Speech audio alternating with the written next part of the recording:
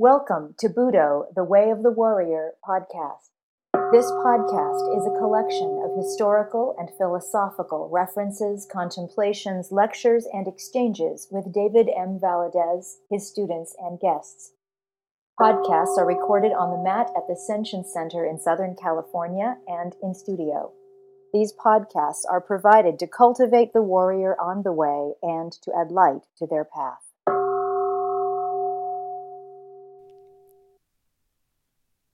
Hello, everyone. Welcome to the podcast.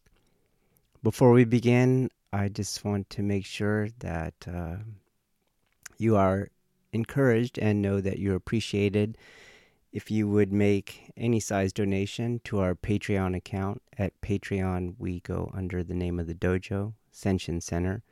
And please feel encouraged to subscribe to our YouTube channel, Senshin One, and also follow us on Facebook at Senshin Center. In this episode, I'm going to read and comment upon a blog entry. If you haven't subscribed to our blog at our website, please again feel encouraged to do so. The website is at www.senshincenter.com, and you'll see a menu wherein you can subscribe to our blog. This blog entry came via the internet, so I think it is pretty relevant to Aikido today, but maybe not in the usual way. So I'll be reading this piece and commenting upon it, expanding upon ideas, like in the last episode. So let's begin. I was asked the following question by an online fellow walker of the path. Can you share any thoughts or ideas concerning how a dojo can retain and encourage women to remain in this art? This question was posed in response to a photo posted on the Senshin Center Facebook page. The photo is the cover photo to this blog entry. The context of the photo should be noted. The photo was not taken to show the number of women currently training at Senshin Center. After all, the photo does not capture that total. Rather, the photo captured those deshi that were showing the kind of discipline that is necessary to train under my tutelage. The kind of discipline that creates space for daily training. In fact, the photo was taken not so much to show who was there on that particular training day, but rather to show those who were not there, that they were not there when others were. It was a message to my other deshi, other women, other men, and even two of my own children, people that opted to stay in bed that morning instead of training. In particular, the main target for the message was my youngest son, truth be told, as he is in the process of learning how training cannot be dependent upon the desire to train. He is learning that he is not his desire, and that a warrior cannot limit himself or herself to such an identity. This is a universal message, I feel, a universal lesson, so the photo was shared with other members and then with followers on our Facebook page.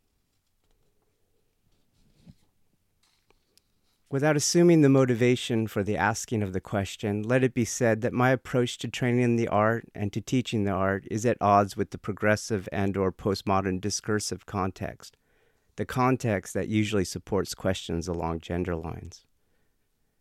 This is because in many ways the progressive agenda is an extension of what historical Budo would label spiritual immaturity. The progressive agenda has at its core the assigning and aligning of an identity, a dichotomous and antagonistic experience of the world, and it posits that the locus of experiential control is located external to the subject and not internal to the subject.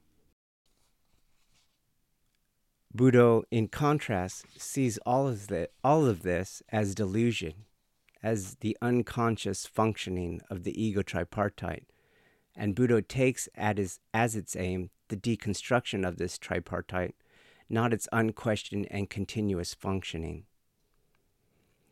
That said, the dojo's main training program is currently 59% women Aikidoka. A caveat is in order then. It is likely, therefore, that the progressive reader may like our achievement, but not like how we achieved it. Please, therefore, read the following with a grain of salt, and hopefully with open eyes and with an equally open mind. And please note that one must do something differently from others in order to achieve results different from others. At Senshin Center, we do most things differently from what is often done in contemporary Aikido. There's some things that I mentioned up to here that may be glossed over.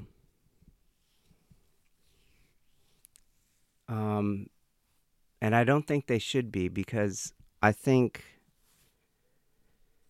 they kind of fix problems, such as the one that may have generated this question, such as the one of a reduced or a loss of diversity in a dojo.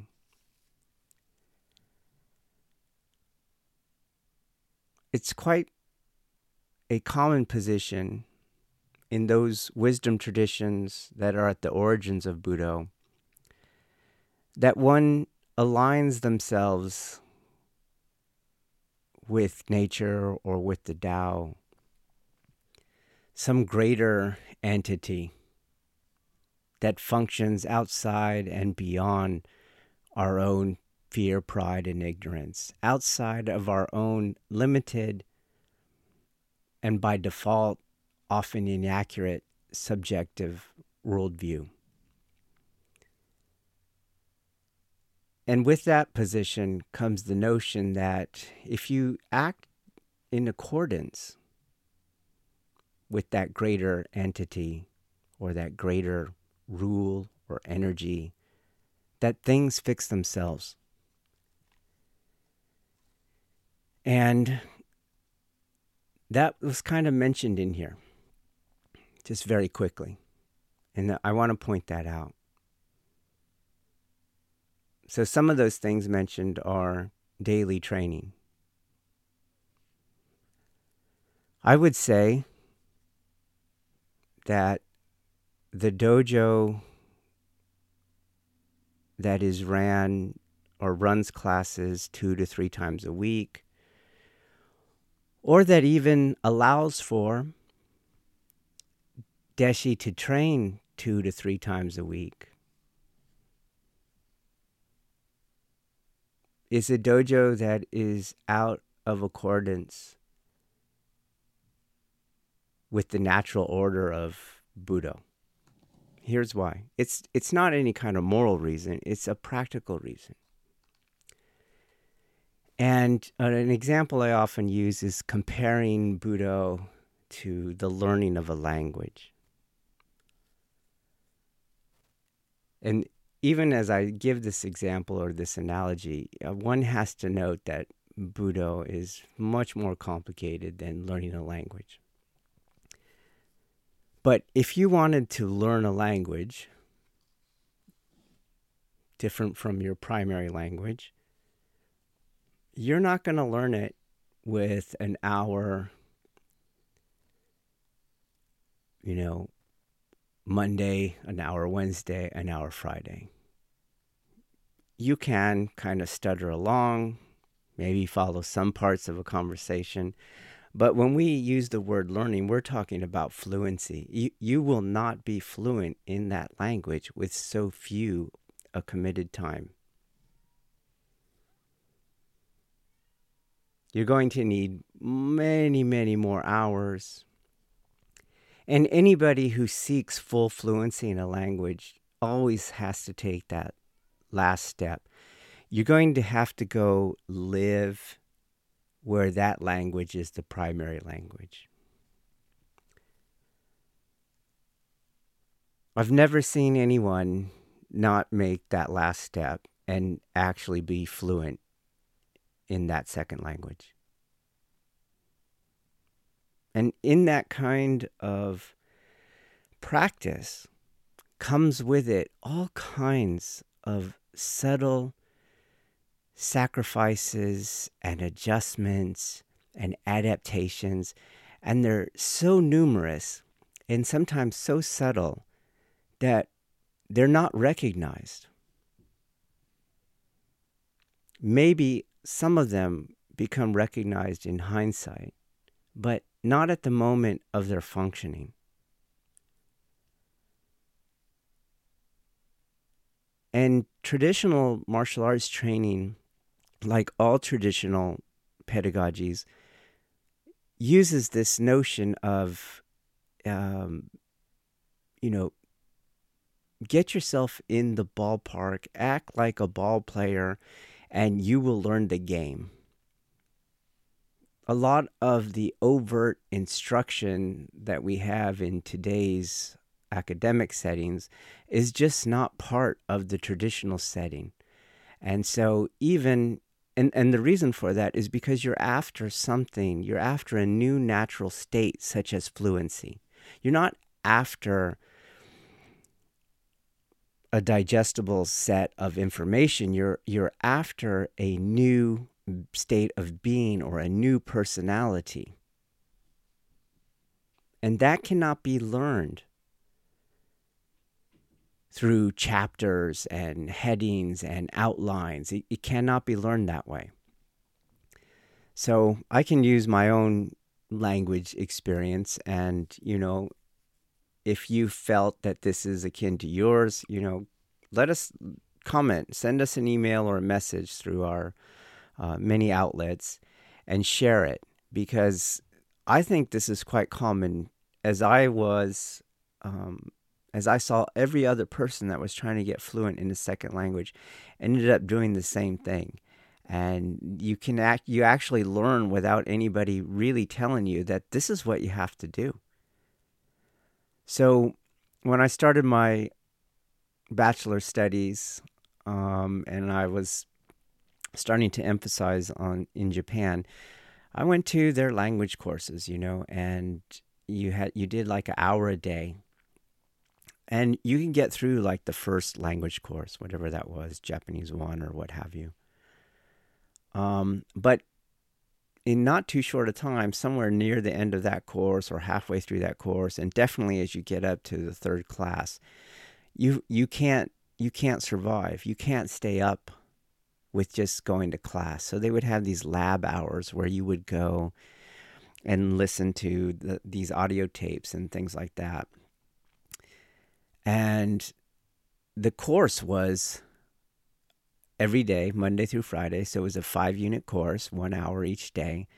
But if you wanted to pass the class, you had to spend many more hours each day in that lab listening to their audio supplements. And that was just to pass the class, because there is some gap between a testing requirement and then the state of being you're after. And that same thing holds true in Aikido. There is some gap between, let's say, rank and skill. While rank feigns to be emblematic of skill, it's not. And there is always some gap between our symbol and the thing that it represents. So we're just talking about not getting Fs on your exams. So for a 5-unit class, you might be spending 3 more hours in that lab each day. That's 15. It's 20 hours you're giving to this supposedly 5-hour class. And then as you get more advanced in these classes, you realize I am just speaking way too much English all the other hours of my day. So you start to hang out with your friends in the Japanese class, or you set up these kind of groups where you go, we don't speak English anymore. You don't speak Chinese anymore. You don't speak Korean anymore. We're all going to just speak Japanese. That's how we're going to communicate. But you realize it's still not enough. Again, you're able to not fail the classes, but your goal was this fluency, this state of being. And it's still not enough. If you look at classical training systems, if you, for example, you you look at any kind of mentorship, it really was about living whatever it is, whatever skill you're trying to develop.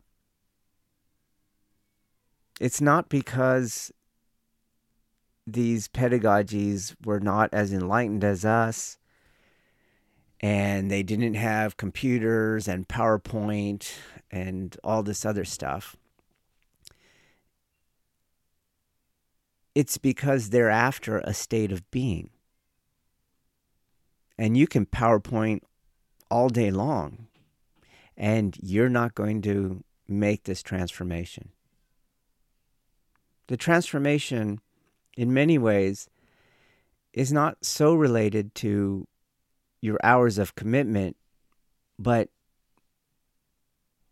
better understood through your hours of sacrifice. So all the things you stop doing really have a bigger play in all the things you do. So from my basic 1 hour a day Japanese classes and my clubs, and I realize I'm still not fluent, you go to these intensive courses. So from where I was doing my bachelor's work, I went to Berkeley, and you do this coursework where it's 5 hours a day. But again, if you pay attention, you're really speaking English much, much more than you are speaking Japanese. You haven't sacrificed your primary language. You haven't sacrificed, done away with, chipped away with like a sculpture, dropped, like Dogen says. You haven't dropped the old you. And so this transformation into fluency, this kind of being, is not possible even then. And it's about this time that most people that go on to be fluent realize this, and they go, well, forget it. I got to go live in Japan. And you go live in Japan where you switched the amounts. You might be able to speak English here or there, but it's few and far between. And most of your time is spent speaking Japanese. Then you can get fluent. So when I was in Japan, for example, when I first got there, even with years of academic study, there were people who I met who never attended any kind of language classroom time. Never. Nothing even as prestigious as Berkeley's intensive language courses. And they spoke better Japanese than I did when I first got there. They had a better ear for it. They understood the body language that goes with the speak. They knew the slang. They knew the abbreviated forms. They knew everything that you just can't get when you're working out of so structured a system. And this process of becoming is very much in alignment with traditional understandings of how people learn. That is to say, get yourself in accordance with whatever end goal you're trying to achieve. So if you're trying to take your body, let's just say, your body-mind, from a state of fear, threat, reactivity, where someone pushes on you, you push on them, someone pulls on you, you pull on them, and you're trying to find out how you can embody non-contestation and reconcile all conflict, but the majority of your time is spent pushing on pushing, pulling on pulling, engaging in conflict, not deconstructing conflict, you will not be able to do this. You have not sacrificed your old you. What I see instead is usually because the majority of our time, let's just take a Monday where a person goes and does the hour or the 2 hours of classes on that day. That leaves up to 22 other hours spent with the old self they're trying to drop if you just follow the rules of practice and of training, wherein the amount of hours that you spend are proportionate to the skill that you develop, you have 22 hours going towards the training of the very self that you're trying to let go of. What is more likely to happen is that old self comes into your Aikido class and actually usurps the training. Meaning you come and you do Ikkyo and you are doing the same thing, pushing on pushing, pulling on pulling, not deconstructing conflict. That is what most often happens. It's those 2 hours are not enough. So how much then 2 hours here or 1 hour here or 1 hour there? It's just not going to happen. And so all of those things, all of those problems that are unknown, unseen, so subtle, but yet have an impact on our self-transformation, they just are not being addressed. They're not being generated. And just giving ourselves the correct amount of time necessary for the goal that we have to or want to achieve, just acting in accordance, is going to help solve a lot of things. In other words, I think if you have a dojo that only has classes here or there, or that supports a culture where members train only here or there, you're going to see an anatural manifestation. So, for example, and in relation to this article, the population is roughly 50-50 across gender lines. If our dojo is in accordance with, let's just say, nature, whatever greater aspect or entity you want to consider, let's say the Tao, then my dojo should be representative of nature itself. Now, as we have a dojo that trains only here or there, or allows members or supports a culture where members train only here or there, that is a dojo out of accordance with the goal that you want. Let's say the Aiki body-mind. It is therefore out of accordance with the Tao, and as a result, it will be out of accordance with nature, meaning you will not have a dojo that is representative of the natural world. You have some sort of skewed or corrupted, degenerated aspect of nature. So I would not be surprised at all that if you were to track dojo via this classical understanding that has only classes 3 days a week, my money would go on. We're going to see not a 50-50 split across gender lines.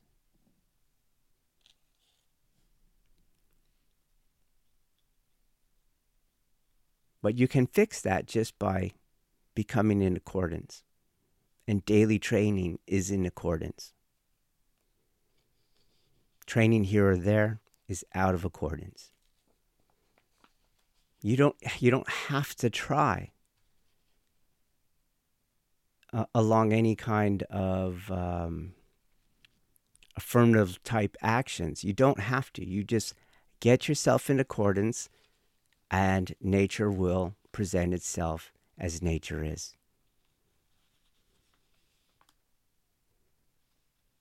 The second thing to draw out here,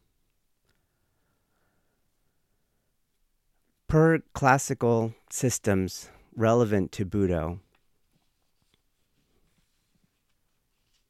this notion of identity, and so by extension, identitarian politics, is really quite contrary to what we're trying to achieve in Budo. The Do of Budo is the way, the Tao. It is a tying back or an extension of East Asian wisdom traditions, traditions that in particular made a problem of identity. In other words, and to be frank, all the crap in the world, all the suffering, all the hatred, all the inability to feel love and to practice love, all compassion,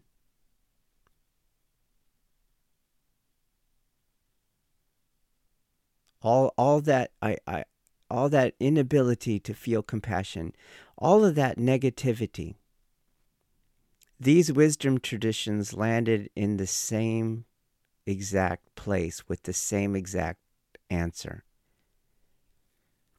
Attachment to self. Attachment to self is why you're suffering.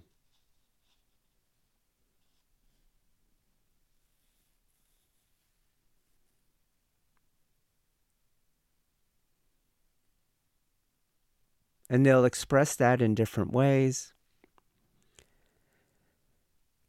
If you take O-sensei's way, you have the Ichirei, you have the Spirit of God is in you. That's your ultimate reality. Not who you are now. Who you are now is actually a delusion.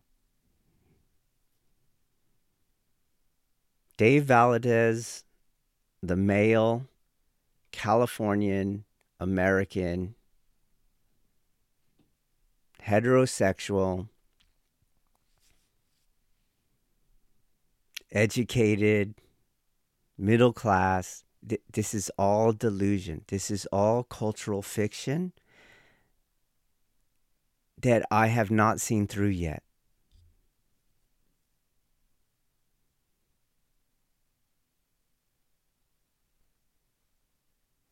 And this is why I say the progressive agenda is an extension of what historical Buddha would label spiritual immaturity. So I mentioned this phrase too, this ego tripartite. And this is a kind of simplified, modernized discourse that I use to sum up all of those wisdom traditions that I just mentioned. What do they all have in common? What are they all saying? What is Buddha supposed to be achieving as a Tao, as a way? Okay, so we have had podcasts and writings on the ego tripartite, but just to sum it up here really quickly, what are we like when we abide in this delusion? When we buy into our cultural fictions? Well, we have our mind, and there's an aspect of our mind that is predisposed for this delusion. This aspect I call the ego tripartite. It is a 3-part simultaneous arising, self-feeding mechanism consisting of the I, the ego, the self, the identity,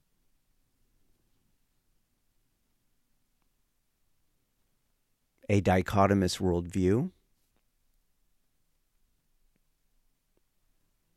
and a preferential avoidance behavioral pattern. So if we go to our martial art, rather than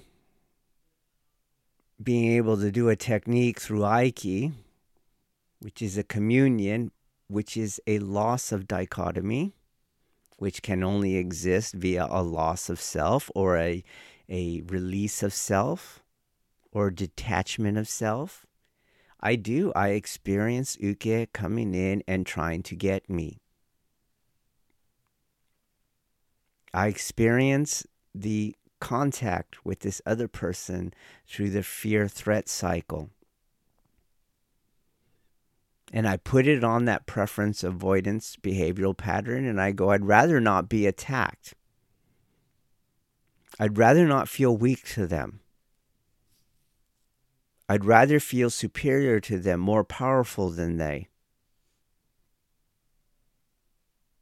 But I'm in a state of reactivity, so when they push on me, I push on them. When they pull on me, I pull on them.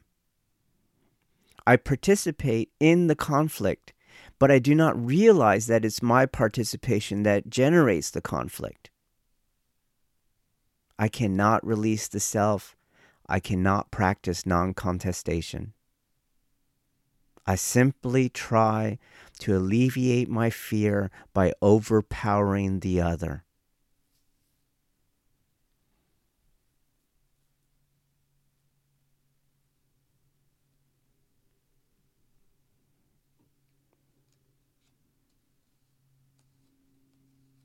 When you look at the progressive agenda from this point of view, it makes sense why the effort to equalize gender representation is always coupled with shifts in power. That is not an automatic connection, but it is from the ego tripartite. It is from our will to power. It is from our attachment to our identity. It will always happen like that. But classical systems of thought and behavior, especially those particular to Buddha, is, hey, get yourself in accordance and the natural world will represent itself without effort. Wu Wei.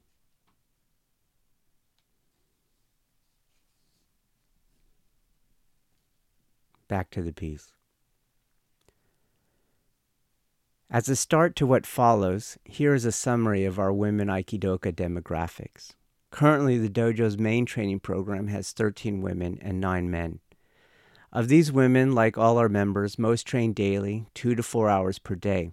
2 women members train about half that much per week. 2 women members currently train considerably less per week.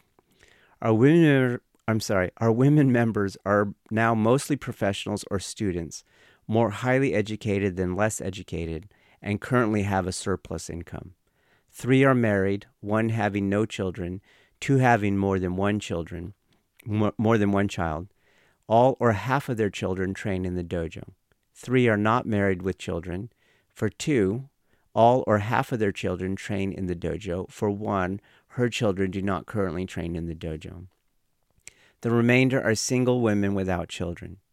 The women Aikidoka in our dojo's main training program currently range from 11 years old to 52 years old. Most of them are under 40 years old, with over half in their 30s and younger, with most under 30 years old being under 24 years old. All as a result of their training have an operational strength to weight ratio and are either highly objectively mobile or highly mobile for their age and individual situation. Racial and ethnically, 8 are white, 3 are Asian, 1 is black, 1 is Hispanic. Some practice a religion, some do not, some are secular, some are not. So,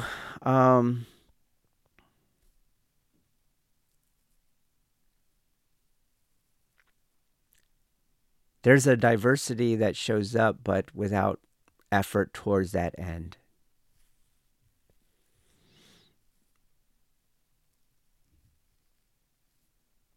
Even if we look at these demographics in terms of educational level and class, I'm going to say that there's really not that much diversity. And I think this is common to Aikido. I think it's common to martial arts. Let's say that. It's common to martial arts training.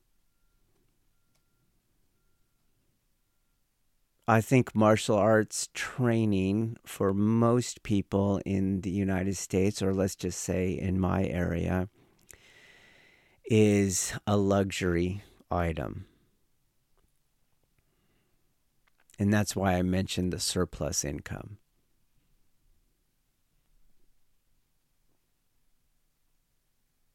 I think this has a lot to do with why in most places it's so male dominant, because I think you're going to see a surplus income more among males than not, especially when you compare it to either a young woman or a single mother with children. So, for example, in my youth, we grew up under the poverty line, and we had a single mom with 4 children. And there was no way that you're going to, when you're living off government-issued American cheese, you're not going to have enough money to go and train in the martial arts. Now, one thing to note in our demographics, while everybody currently is above the poverty line and currently does have a surplus income, that was not always the case. And our dojo has a policy that anyone can train for free. Anyone can train all the way from contributing nothing, as I said, for free, or contributing whatever they can when they can. And they can do that at any time. And so many of these women, especially the ones with children or the younger ones, there were great periods of time when they were not with surplus income, but were able to train, including their children, because there was no dues requirement for them. Now, some of the business-minded people might be going, well, that's crazy.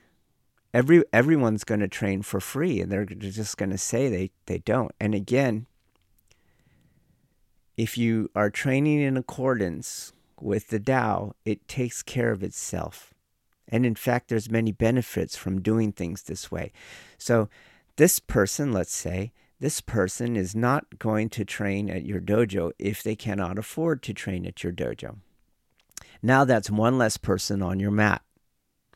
And there's, in my experience from a business perspective, there's almost nothing more repellent to the prospective student, because they'll consider themselves a shopper, right? They're going to come in, they're going to look at your school, they're going to look at other schools, and this other school is has a very crowded mat, and your mat is not very crowded. So if you have this person who can't train on your mat, won't be on your mat because you can't collect money from them, you're actually going to more likely lose that next person who would have a surplus income or could have a surplus income and provide those funds to you and your effort. So again, if you're in accordance with the Tao, it all works out. Hey, you can't contribute or you don't have enough for your child? Sure, come on in. Next person comes in, they do have a surplus income, and they do train. And they do contribute funds. But as I said, so we had a lot of women, especially the ones that had children. It's a very, very hard life. Single motherhood.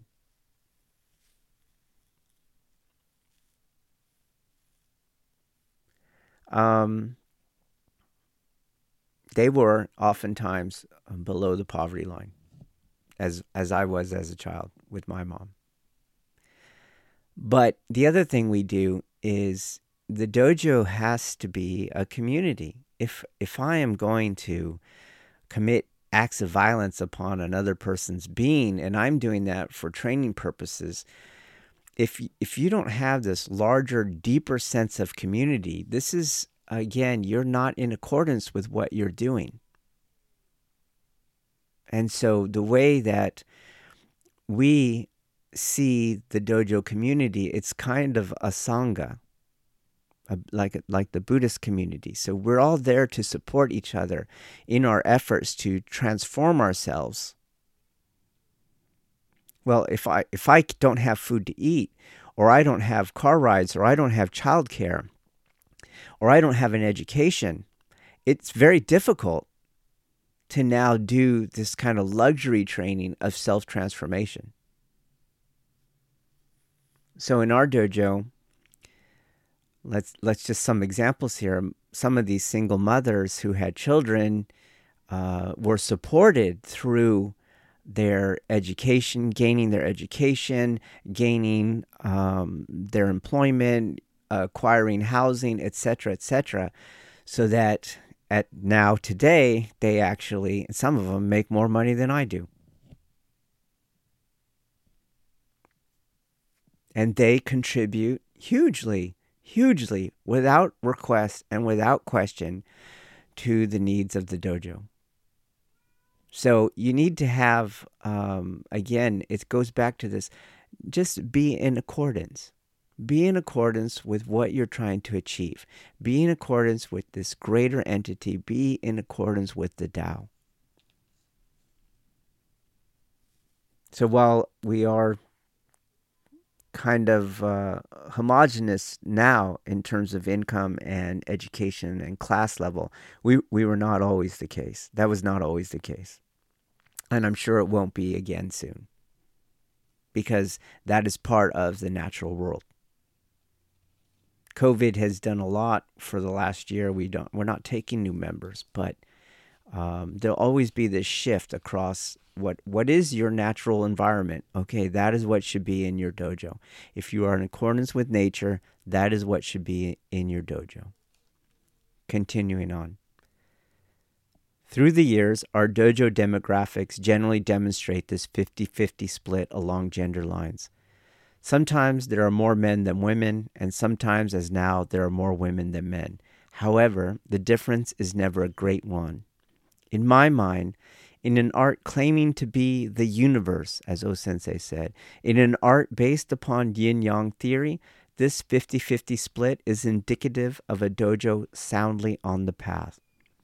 I would caution any dojo to relook at itself and at its alignment with the way if it is dominated by one gender over another. Any great difference in percentages is likely indicative of a dojo off of the path and may be indicative of dojo unwellness. For me, the same thinking would apply to a radical split in age. A dojo dominated by either the young or by the old is likely an unwell dojo, a dojo off the path. Such a dojo is operating too far outside of the universal and has become overly specialized in whom and in what it addresses. Such a dojo, therefore, should heed the caveat holding that any specialization denotes great ignorance. So, in the demographics, you heard that our oldest woman Aikidoka is 52 years old. I myself am 54 years old, and a lot of people don't realize that when they watch our videos. And here's another example of having your dojo be in accordance. So you have a couple choices. You can, when it comes to the physicality or the physical requirements of learning Aikido, what I find is that most dojo don't have that be part of learning the art. In fact, in some ways, learning the art is outside of one's physicality. And again, that is something, regardless of your understanding of the art, whether it's martial or spiritual, that is something really that is only possible because you already deviated from what is required in terms of number of hours of training. So, for example, to take one's physicality off the training is only possible when you only train a few hours a week. To do any kind of physical activity 4 to 6 hours a day, you're going to have to be in shape. I don't care if it's walking. And if there is a need to be in shape, then training toward that need should be part of your dojo's curriculum. That means the athleticism of each deshi is the responsibility of the dojo-cho, outside of learning Aikido technical architectures. And so that athleticism is a requirement of another accordance, and therefore that athleticism is also an accordance that you have to meet. At our dojo, we have a gym. We have a full-blown gym inside the dojo. When we first started, it started out with just push-ups and, body weight exercises. Just push-ups, sit-ups, that kind of stuff. Because who comes in your dojo? If it is the natural world that is coming into your dojo, well, especially here in the United States, you're going to have more obese people on the mat than not. And if it's people with surplus income, again, you're going to have more inactive desk-sitting people than not. And yet, they have to become an athlete that can function at the apex of athleticism. That is martial contest or martial viability, which is the precursor of all sport. So we started out with just, wow, you're just not strong enough. Let's get some body weight exercises going. Then we splurged and we got some pull-up bars to go in whatever doorway we had. And then it was kettlebells. And little by little, we just add equipment. Again, you have your Sangha in place. You help people gain their surplus income. And these things start to be purchased through the Sangha, by the Sangha, for the Sangha. It's not a quick process, but it's one that happens naturally. And today, we have 4 squat racks, 5 benches. It's probably one of the best free weight gyms in our area, in a martial arts school. And we have classes geared totally just towards physical fitness. It's part of the curriculum. In the same way, each member, are they part of the Sangha or not part of the Sangha? Do I trust them or do I not trust them as the business owner? Because if I don't trust them, then they're not part of the Sangha. And why am I teaching them if I don't trust them? And how is it that I can teach them while not trusting them? This is all out of accordance behavior. So they are in the Sangha. I do trust them. That's why they're in the Sangha. That's what makes the Sangha. And so every one of our members has a key to the dojo, where they can access that gym at any time and access the mat at any time. So maybe they can't make the body conditioning class. They can go at their own time. Or maybe they want more fitness than just what is in the actual curriculum, because they're trying to meet those 4 to 6 hours a day, that kind of cultural expectation. So they have a key and they can go do that. And when you do that, the discrepancy between the so-called old and the young goes away. It just goes away naturally. I don't have to try to recruit young people, and I don't have to try to get rid of older people because they're bringing down the training. It doesn't happen. There's no effort needed. If you are in accordance, it's just wu wei. It happens on its own. Our older people don't operate, don't function, don't take space like older people in other dojo. They're fit. They can train hard and they can train long. And they don't get injured. And if they do, they don't take forever to heal, and they do heal. They're not holding back the young. The young are trying to stay up. And the young come and they see, oh, I can get stronger. I can get faster. I can get more supple, more mobile.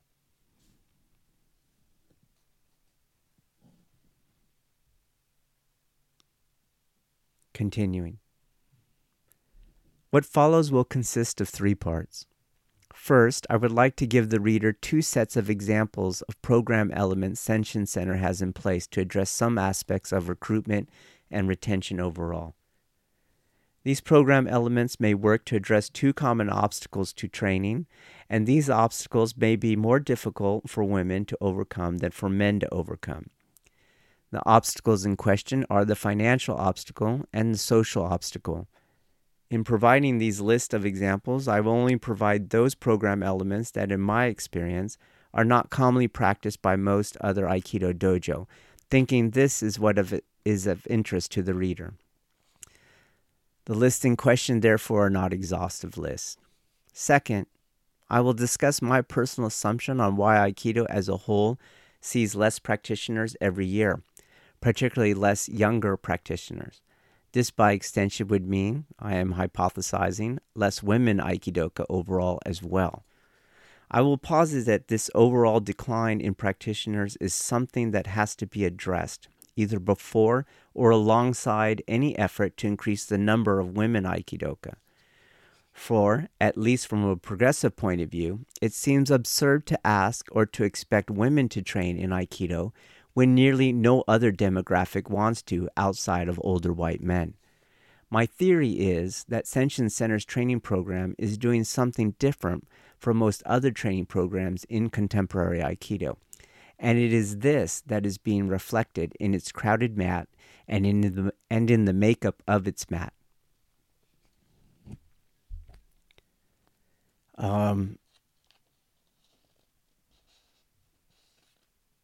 Part of this is a kind of response to a kind of short study that Aikido Journal did.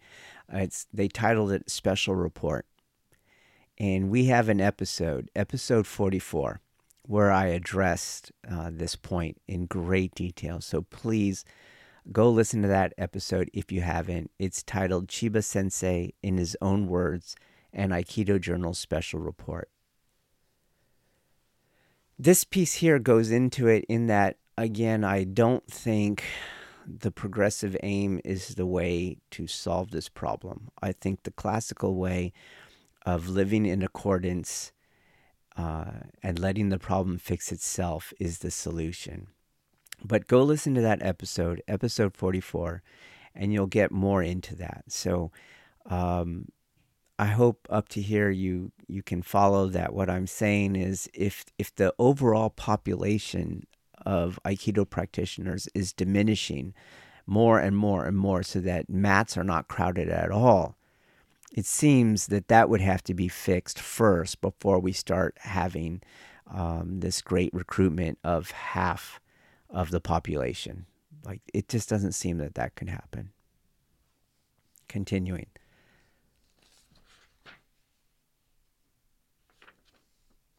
Lastly, and primarily as a means of testing my own theory, I went ahead and reached out to my female deshi after having written the first 2 parts of this blog entry. I asked them to submit, quote, 1 to 2 paragraphs on why they train at the dojo. Not all of the women training at Senshin Center have responded to my request by the posting of this blog entry, but enough have so as to provide the reader with a sense of motivational cohesion regarding how the dojo's program elements and philosophical orientation may be working to support a 59% women Aikidoka majority in the dojo. It should be said that many of the respondents stated they felt constrained by the 1 to 2 paragraphs and that they could not adequately express all of the reasons why they train under our format. Nevertheless, I believe it is reasonable to conclude that the 1 to 2 paragraph parameters function to denote their strongest motivations for why they train, which is what seems most relevant to this discussion here. I will present their submissions anonymously, without editing, and without commentary. It will be up to the reader to make any interpretive assumptions, working hypotheses, and/or theoretical conclusions. Now we go into part 1. So this is an obstacle that I think addresses anybody who's trying to learn martial arts, but in all likelihood, in our experience, it seems to impact negatively more women than men, and that is the financial obstacle. Senshin Center has program elements that address the financial challenges of training. It is reasonable to assume that these elements benefit those younger people not yet having a surplus income, people from a single income household, and or those in the process of developing themselves professionally. Women in the process of completing their education and or professional training, single mothers, recently divorced women, etc. could fall into this group. Therefore, it is reasonable to believe that women could be aided at a practical level by these program elements. Here are some of the elements Senshin Center has in place to address the financial challenges of training. So these are program aspects that we have that allow people to train without that needed surplus income. Again, it is my experience that both firsthand, both as when government American cheese was the main course at our table, up to running a business since 1999, the martial arts is generally a luxury product, and therefore your clientele mostly will be consisting of people having a surplus income. So these are all program elements meant to address that problem. Here, 1.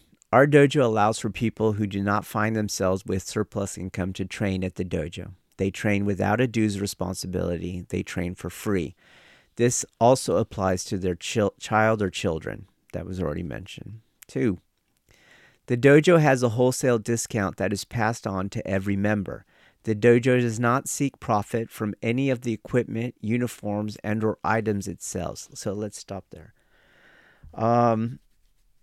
Perhaps some of the dojo cho out there use a kind of dojo management, like it's external to the dojo. I have trained members or deshi in the past. You know, a lot of people over the years, they don't come to me only for Aikido. I do train law enforcement personnel, and also my forte, if I have one, is either, I understand the cultural history, A. B. I understand empty hand and weapon integration, and C. Spontaneity, the cultivation of spontaneity with whatever your art is. So I've trained people, for example, they come to me from different arts, Tang Soo Do, various classical kung fu schools, and it's like, you keep your forms, you keep your style, but we're after, how do I become spontaneous with that? And as a result, these are not really my deshi per se. They don't call me sensei. I don't have a sensei commitment to their betterment. I don't, it's not like that. It's more like friends helping friends. And so some of those have gone on to run their dojo in an entirely different way than I ran and run mine. And one of them went the full-blown commercial route. And we perpetually say we are not a commercial school. And in his efforts to run a commercial school, he actually used this kind of management business that runs a bunch of dojos, and they're responsible for your contracts and your collection of funds and how your programs are set up and things like that. And he was extremely successful. He was able to buy 2 houses, and in our area, that's quite hard to do. He had no college education, and he just ran this business that way. And I'm not going to call it a McDojo, because he was highly skilled, and his students who were doing what they were doing were highly skilled, and they knew what they were doing. But he relayed to me one time, in one of our just casual chats, that he actually made more money from the selling of equipment than the dues that went with membership. And I remember when I was coming through as a, younger person, and I remember I was like, okay, I'd like to join the school. Like, we couldn't afford it in my family, but eventually I started getting my own job, and my own money was my own money. And I put myself into a martial arts school with a coupon. And I was shocked that after I joined, they were like, oh, and you need a gi. Oh, how much is the gi? And the gi was like the price of 1 month of dues membership. And it was basically pajamas. Like, it's not a real gi, And that made sense in what my friend here who trained with me was doing. Is like, they sell that gi for like $100, and that gi is actually something like $9.99 wholesale. And that just felt wrong to me. And so we don't do that at our dojo. That, and maybe this has to go with, I don't try to make money through the dojo.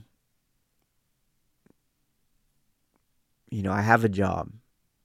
I'm a law enforcement officer. It's a full-time job. That's my job. The dojo is not there to make a profit. The dojo is there to live in accordance with the way and to support other people trying to do that. So we don't have these markups and these radical markups. And,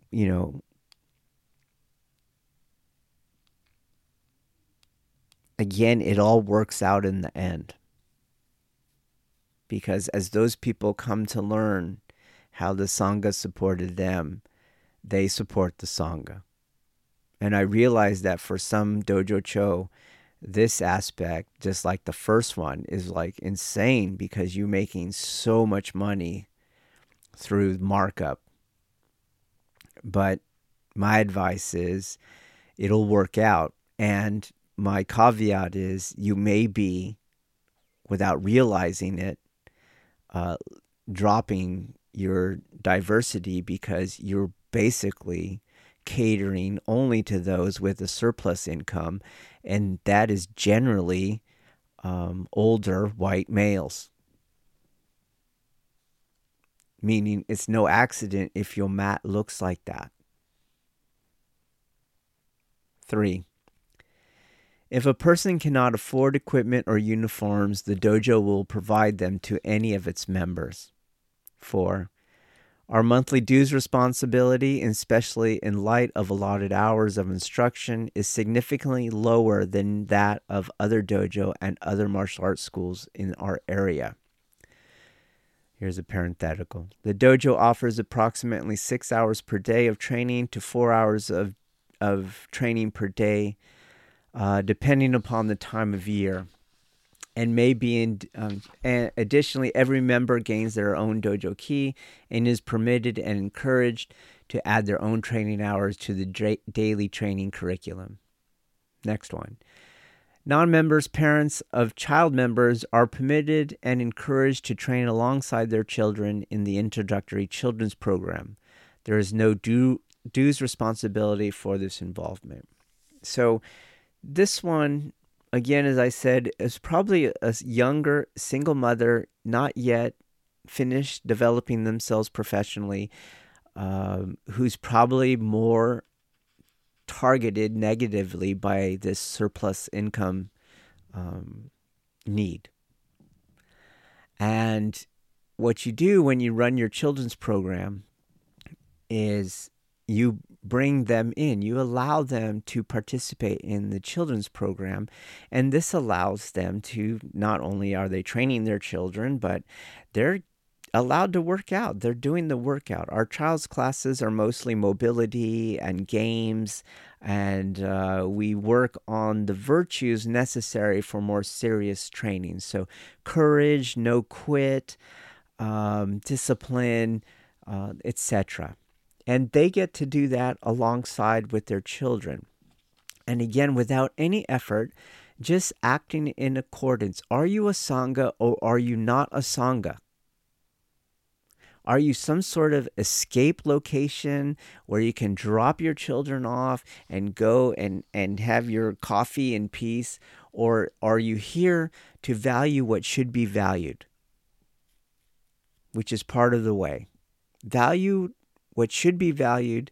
Do not value what should not be valued.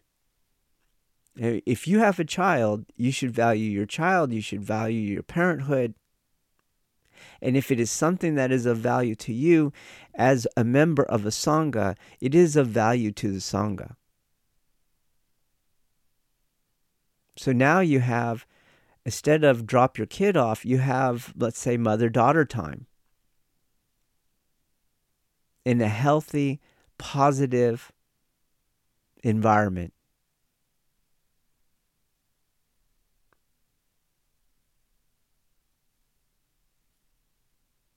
And why seek funds for that? You're from a business perspective, you're not teaching them. They're in the class. You're running the class. It doesn't matter how many people are in the class. You're running the class.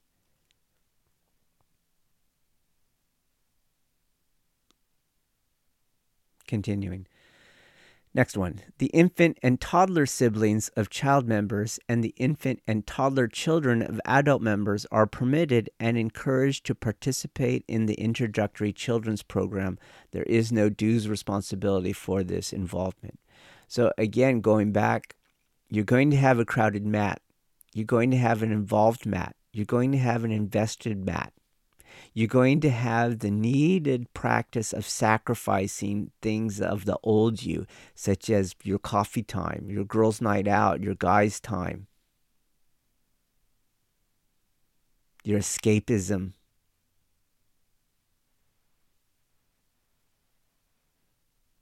If you look, we have some videos, you'll hear kids all over. There's kids' voices. They're all kind of grown up now, but they were all babies when it started.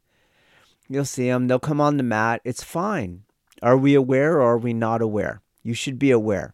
You should be aware of where the walls are, where your partners are, and so you should be aware if a child comes on the mat.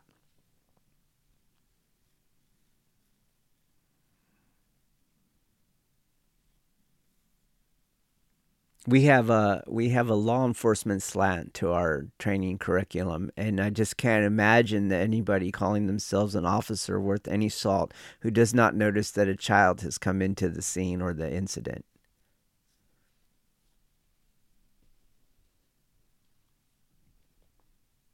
It actually makes for a great training opportunity, and it's a lot more fun. Young kids are fun. They're hilarious.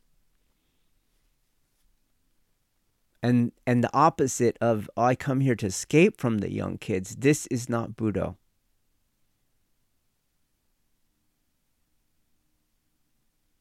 Next one. Senshin Center's training facility includes a full weightlifting and fitness gym. Access to this facility comes with no additional dues responsibility. That's important because a lot of people do want to get in shape, and a lot of people realize, especially if your training curriculum is only, 2 hours every so often a week or less, or they train that way, and let's just say most of your class is talking and sitting and watching someone else do some, physical puzzles. You're not actually working out. They want to get in shape themselves, so they would have to buy some sort of gym membership in addition to what they're paying you. Well, it's going to be hard to sell that one to, let's just say, a single mother. But if your fitness program is already in there, a person can go, well, I'm actually getting fit, and I'm learning martial arts. Next, the parents of child members who are not themselves adult members of the dojo are permitted to train with the dojo during its physical training classes. So we allow parents, they're not deshi, they can come to our physical fitness classes. They lift right by us, with us. They do our Metcon trainings right with us. Everything is tailored to wherever a person is. And again, this is just an extension of the Sangha alignment. Next, the children of adult members who are not themselves child members of the dojo are permitted to train with the dojo during its physical training classes. So even that ability to join us for fitness goes to children not training in the dojo. So let's say a parent has a child member. The child member is in our beginner level, so this is like 4 years old, 4 to 8 years old. Well, that parent can train with the whole community, during our PT classes, and so can their other children who don't belong to the dojo. They can come and train as well. And this, again, is just an extension. Are we a Sangha or are we not a Sangha? Next one.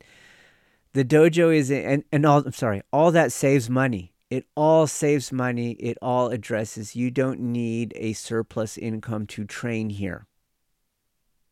Next, the dojo is an independent dojo. The dojo has no federation membership fees and no testing fees. The dojo has no other fees associated with training but for the monthly dues responsibility. I remember how shocking that was to me. I don't know anything. I go into the office. They have an office. That should have been the first sign. But I go into the office and they're like, okay, how much is it? Okay, it's this much. Okay, I have that much. All right. Oh, well, you got to get a gi. Here's some PJs for $100. Also, you have to pay this membership, federation membership. What? Yeah, that's another $100. And then you're like, okay, I'll figure it out. Here's the money. And then it comes time to testing. They're like, you have to test.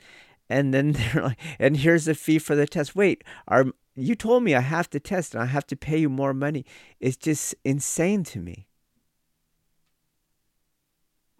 And nobody realizes how this affects the demographics of your dojo. It's out of accordance with nature, with the Tao. That's why it's insane. And that's why you don't have a full representation of the natural order of things. You don't have all the variation, the plethora of nature. You just have, in essence, right, a natural selection or some sort of unnatural selection has occurred, and that's why your mat is so specialized.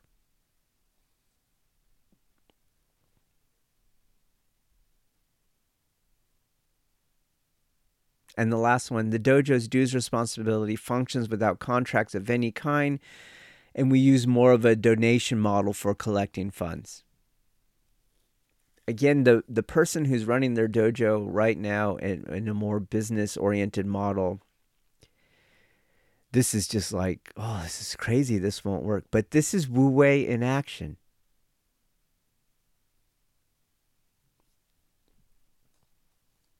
We either believe it because we are Budoka or we don't.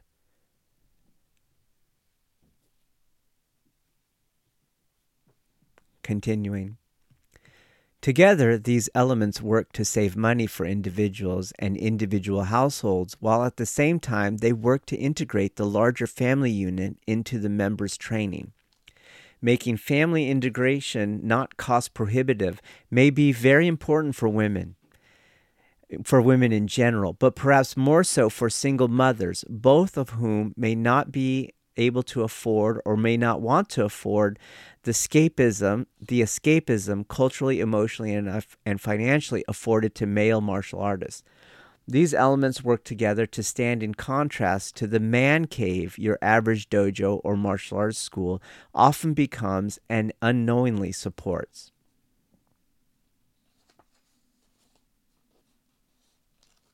So just up front, I'm not a fan of the man who trains and his kids are at home.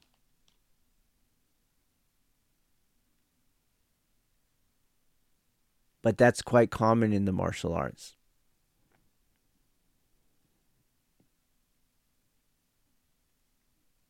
You see, there's not only a financial surplus that comes with the male gender, but there's just a surplus across the board, a surplus in social responsibility. There's someone at home who's going to take care of that child, but this is not the case with the single mother.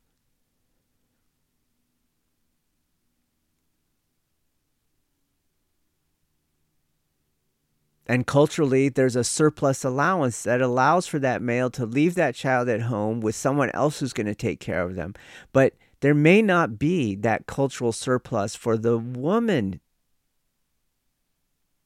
She may not, in her heart of hearts, feel any allowance nor want it. I'm going to leave my kid at home so I can go get my stuff on and train in the martial arts. But if you have a program where kids are welcome or kids are included, where that is the norm, because that is the natural world, there's less obstacles to her when she wants to train.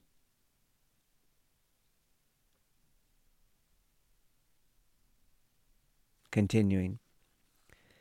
Additionally, having such a full training schedule, plus the addition of full dojo access at all times, also supports the chronological problems of being unable or unwilling to escape from familial obligations. Combined then, these elements lower the financial barriers to training. But what may be important to note is that they also work to deconstruct the material supports for male recreational space. It may not be at all coincidental and or unique that most of my male deshi that train at the dojo either have no familial obligations, limited familial obligations, or do not fully partake in their familial obligations. The same cannot be said for most of my female deshi. What may be manifesting is a psychosociological level at the psychosociological level is that larger social inclusion is more vital to the woman aikidoka than it is for male practitioners. If larger social inclusion is cost prohibitive or even socially prohibitive, all other remedies meant to address an increase in female membership may be moot.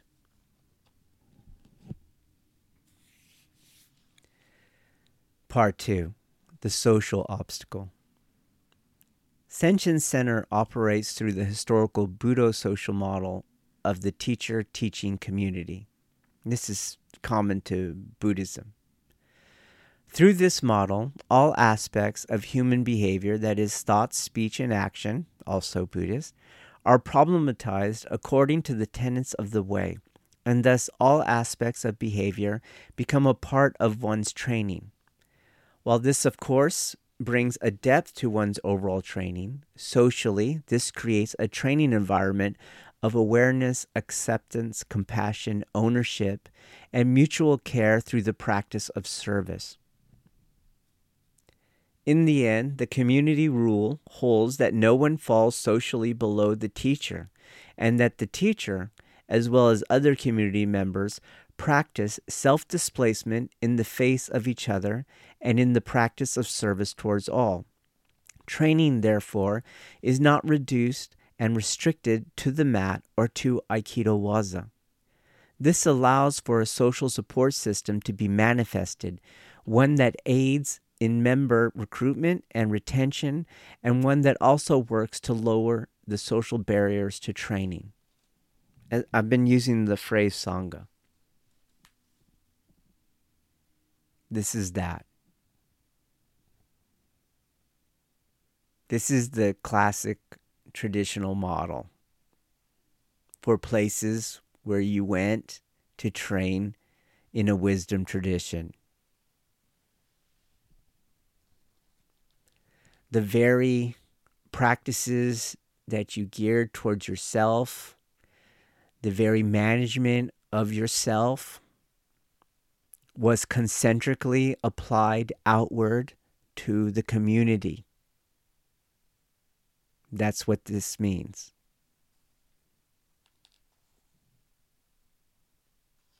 This is a matter of living the way, of being the way.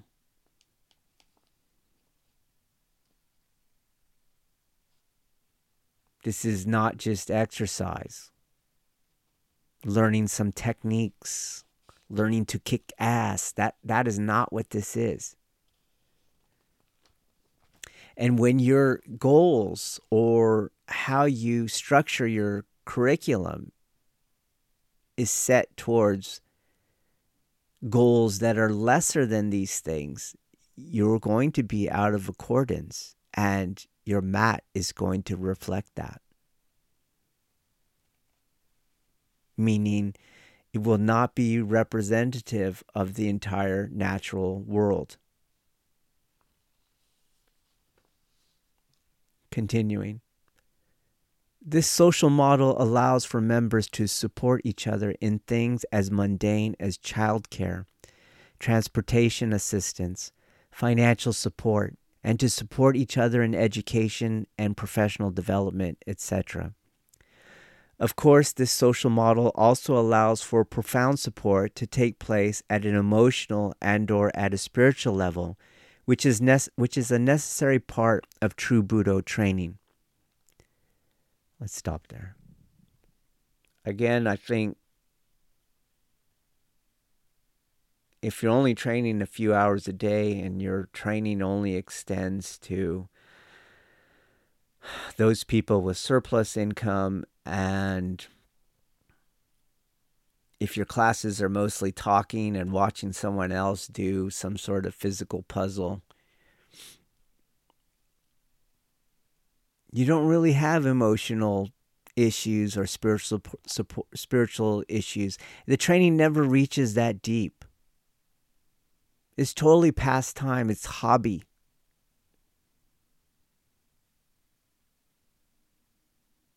And so there's really no need for the Sangha. Definitely not one in accordance with the natural order of things. But there's also no benefit from having had a Sangha. And it seems hypocritical to me if Aikido is a way of peace and love and harmony in reconciling the world, if it is a spiritual art,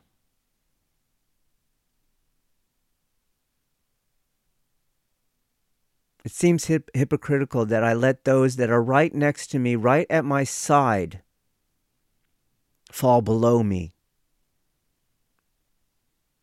That if I cannot self-displace there and then and serve them, sacrifice for them, it seems hypocritical.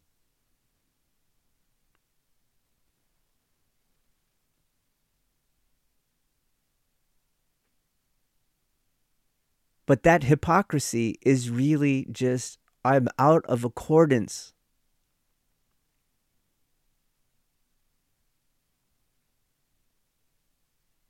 And by extension, then, my mat will be out of accordance.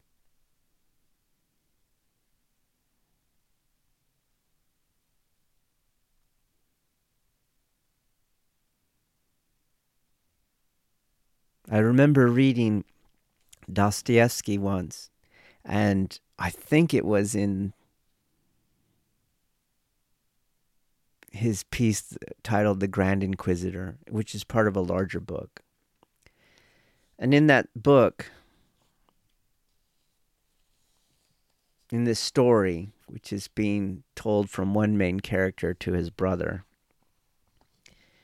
it's a story within a story. But in this smaller story, The Grand Inquisitor, It takes place during the Spanish Inquisition, and Jesus comes back in the middle of it.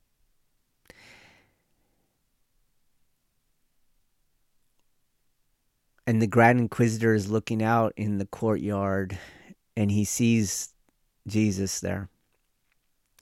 And he realizes, oh, this guy's going to F up what we're doing.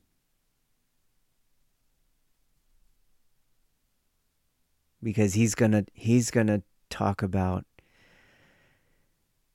what he talks about, and it's not what we do. What we do is we realize how weak people are, and we make them, force them, torture them into following the way of heaven. But he comes here and he tells them that they have to choose it and how they choose it. And in that way, but he gives them too much leeway, and they are too corrupt to choose correctly. And he doesn't realize that. So he has Jesus arrested. Brings Jesus up to his room in the tower. And he starts arguing with Jesus about his points about that Jesus messed it up because he really didn't understand how frail and weak human beings are.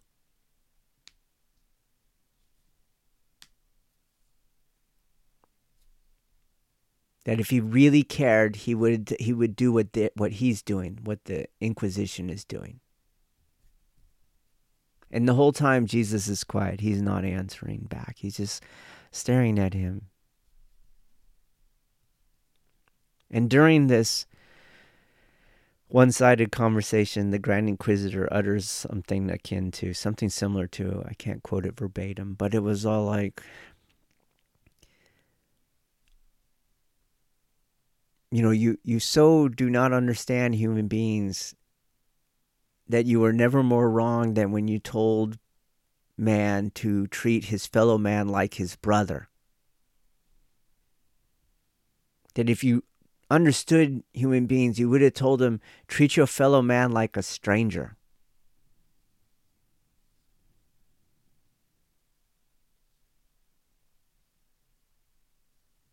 Because just look at our own lives.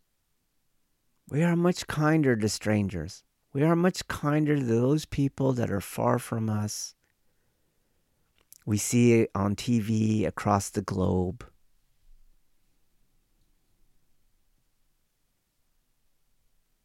Maybe it's the unknown homeless person in front of the 7-Eleven.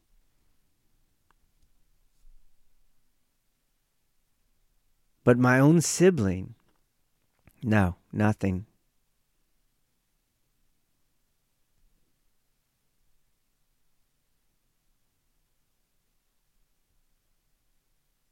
There's no service, there's no sacrifice.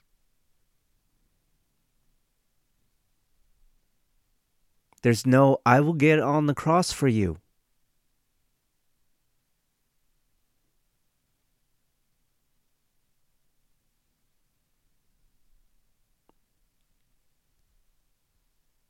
That passage has always stuck with me, and I just don't want to hear about Aikido technique and peace and love if the mat is just power struggles and cliques. If it's not a place of self-displacement, of sacrifice, of service, of giving.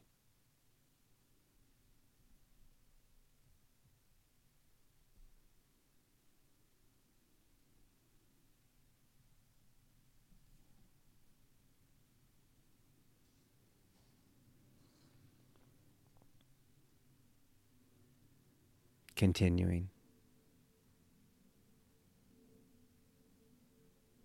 Training, therefore, is not reduced and restricted to the mat or to Aikido Waza. This allows for a social support system to be manifested, one that aids in member recruitment and retention, and one that also works to lower the social barriers to training, which I believe I already read. But pulling out again, do you see many people have a hard time training? They come to the mat with individual struggles. And that's what I mean by addressing the social obstacle. The way to address it is through the Sangha model. And it would be a pretty good hypothesis to suggest that those who have more financial obstacles might also have more social obstacles.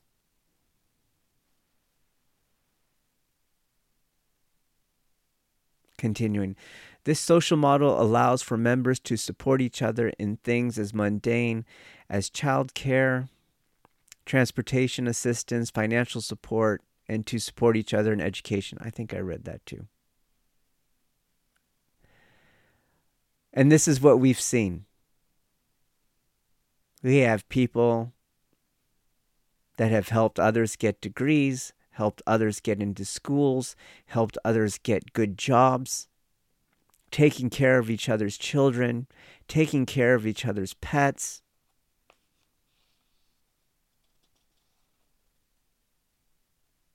But it's all part of the practice. Because if you go down the rabbit hole and you want to end up with Takamusu Aiki, you're going to have to become skilled in self-detachment, in release of the ego. And in order to practice service and sacrifice for others, it's the same exact release skill.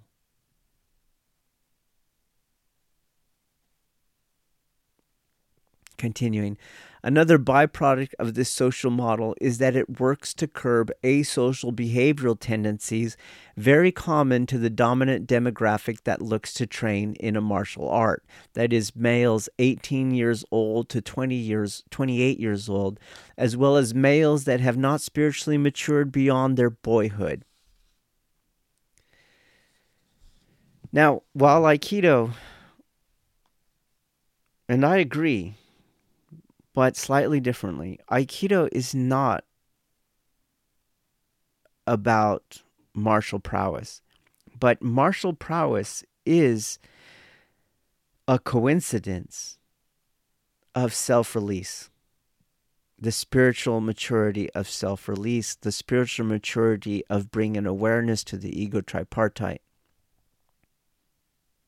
The two are not antagonistic to each other.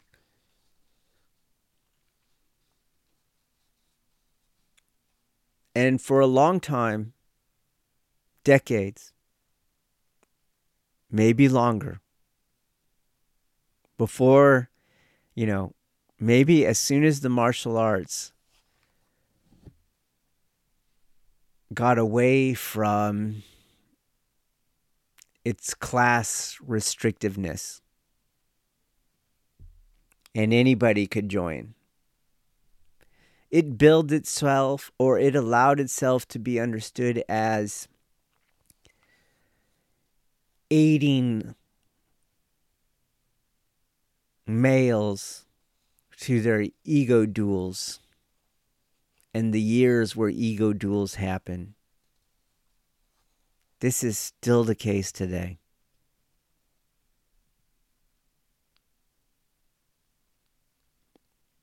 So imagine you are a woman Aikidoka and your mat is filled with people who are trying to do ego duels.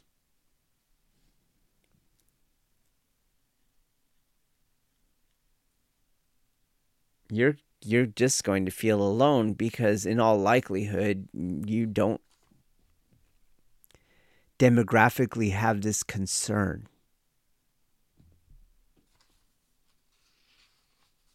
There's going to be an isolating element to it. An alienating element to it, at a minimum. And where do you fit in that?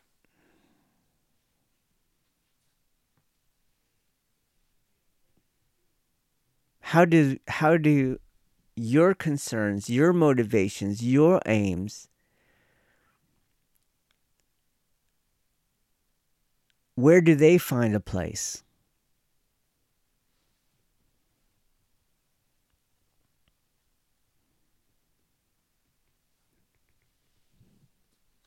I would say they don't.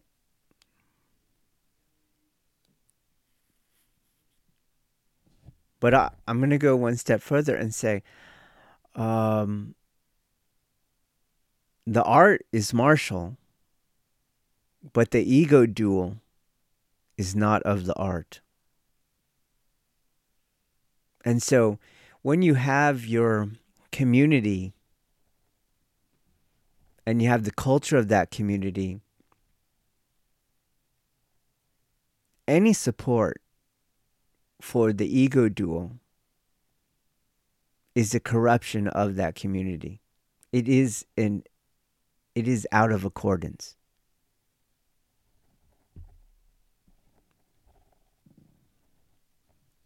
When you have a sangha, a self-release, self-detachment, service, sacrifice,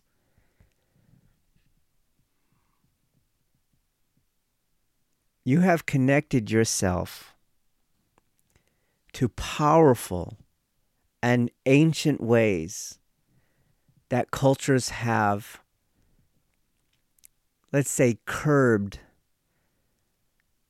that ego dual motivation. Let's say has turned boys into warriors.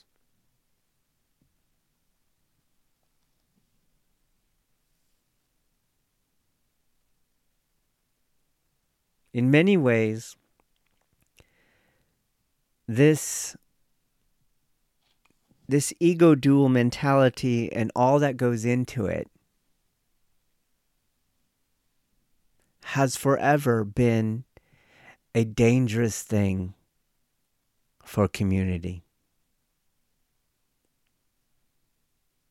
It's not an unnatural thing, just like fire is not unnatural, but it can be dangerous.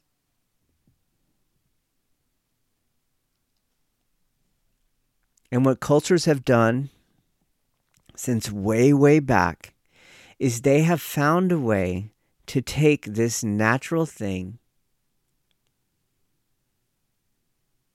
and transform it into a positive thing. And it's out of that the world over, that all of the warrior traditions are born.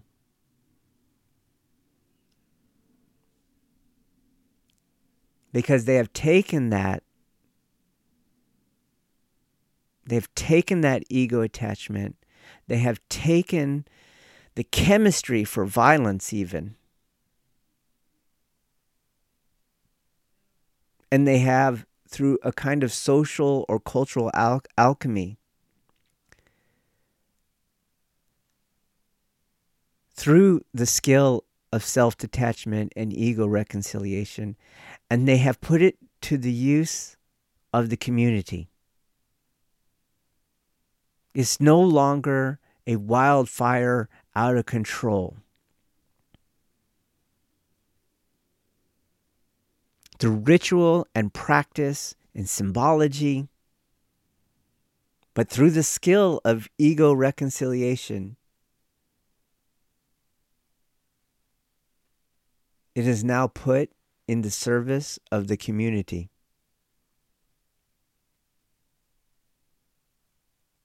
These classical ways have been taken from our society. We don't have them.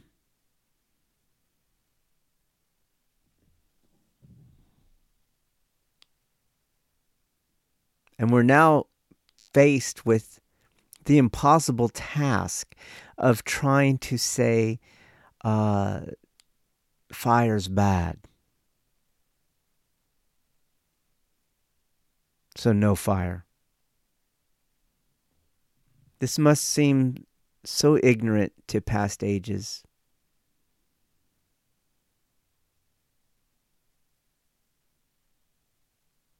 But when you have a Sangha and it's set up through ego reconciliation, service, and sacrifice towards others, when it is a place where you actually practice what your art is supposed to be, when you actually are your art with those right next to you,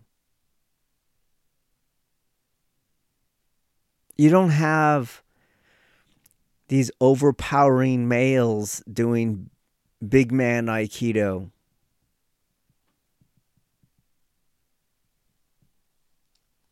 You have people working together for each other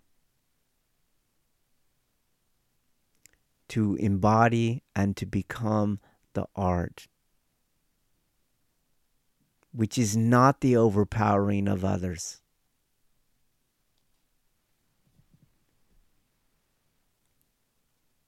Continuing. This social model, as with the financial support elements listed above, may also work to support women in the process of completing their education and/or professional training, single mothers, recently divorced women, etc., by providing them with the village we all need to train and to train successfully. Meaning training can occur, but not at the cost of any other aspect of one's life. Through this social model, the burdens of time constraints, limited resources, and social isolation, for example, are lessened. Additionally, women come to secure a training space free of the harassment, prejudices, as well as free of the sexual and gender politics commonly held consciously and unconsciously by the dominant training demographic, boys.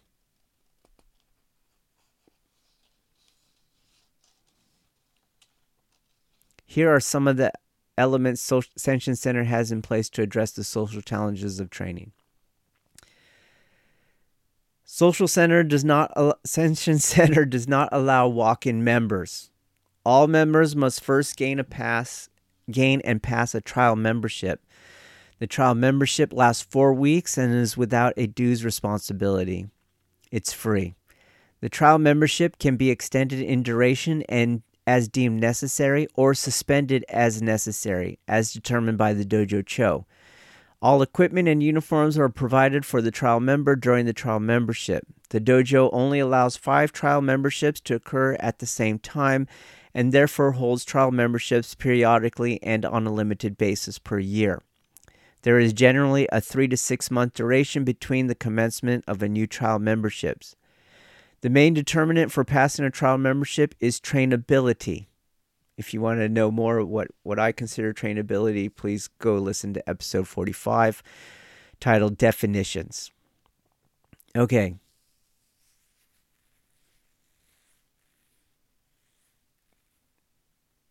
Again, it is out of accordance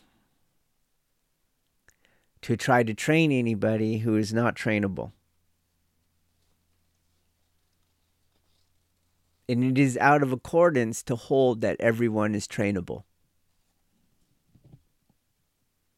It is also out of accordance to hold that your culture, your community is beyond corruption. It is a living thing. It requires attention, constant attention.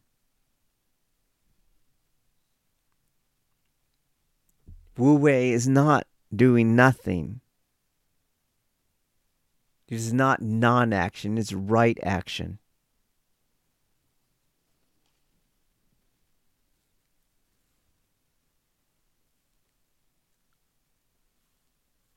Again, the business-oriented Dojo Cho might go, oh no, this is crazy.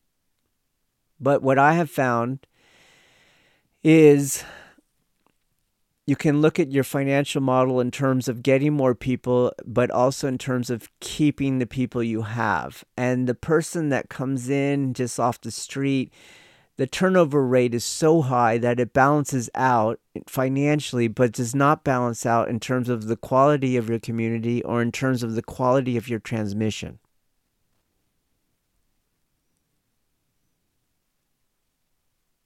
If you filter through your walkthroughs, your financial bottom line does not change over time once it gets started, but you get to keep the quality of your transmission and you get to retain members and also the quality of your community. We don't allow many new members to join at a time for reasons that were already mentioned. They are speaking a different language.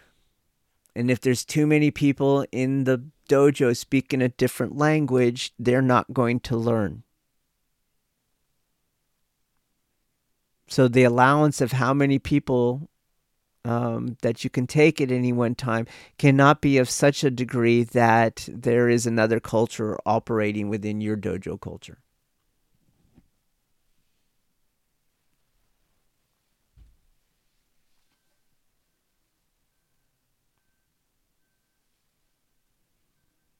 Next, Ascension Center's children's program is a 3-tiered program consisting of introductory training, intermediate training, and advanced training.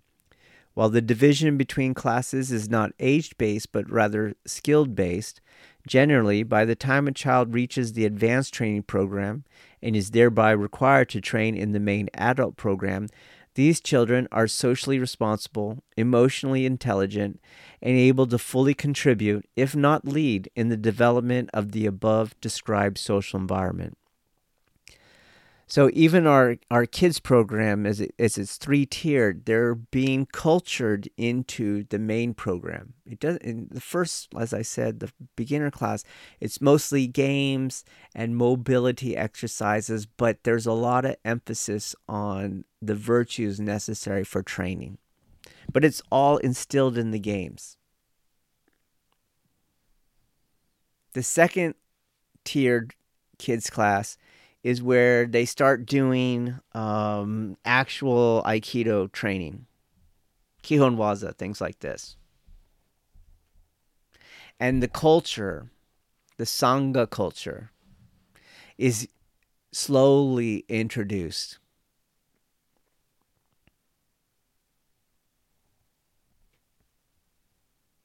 And then the next level program is where they have full access to everything. That our advanced kids class is what is more indicative of my own Kenshusei training, which I did under my teacher. Not our adult class. Our adult class is kind of like, we take those 3 kids classes and we work them into the adult classes. Like it's a tiered program, but it's not clearly outlined and demarcated. But we're trying to get everyone into that Kenshusei level training. So our kids are pretty advanced across the board. They are pillars in the Sangha by the time they're in the advanced program.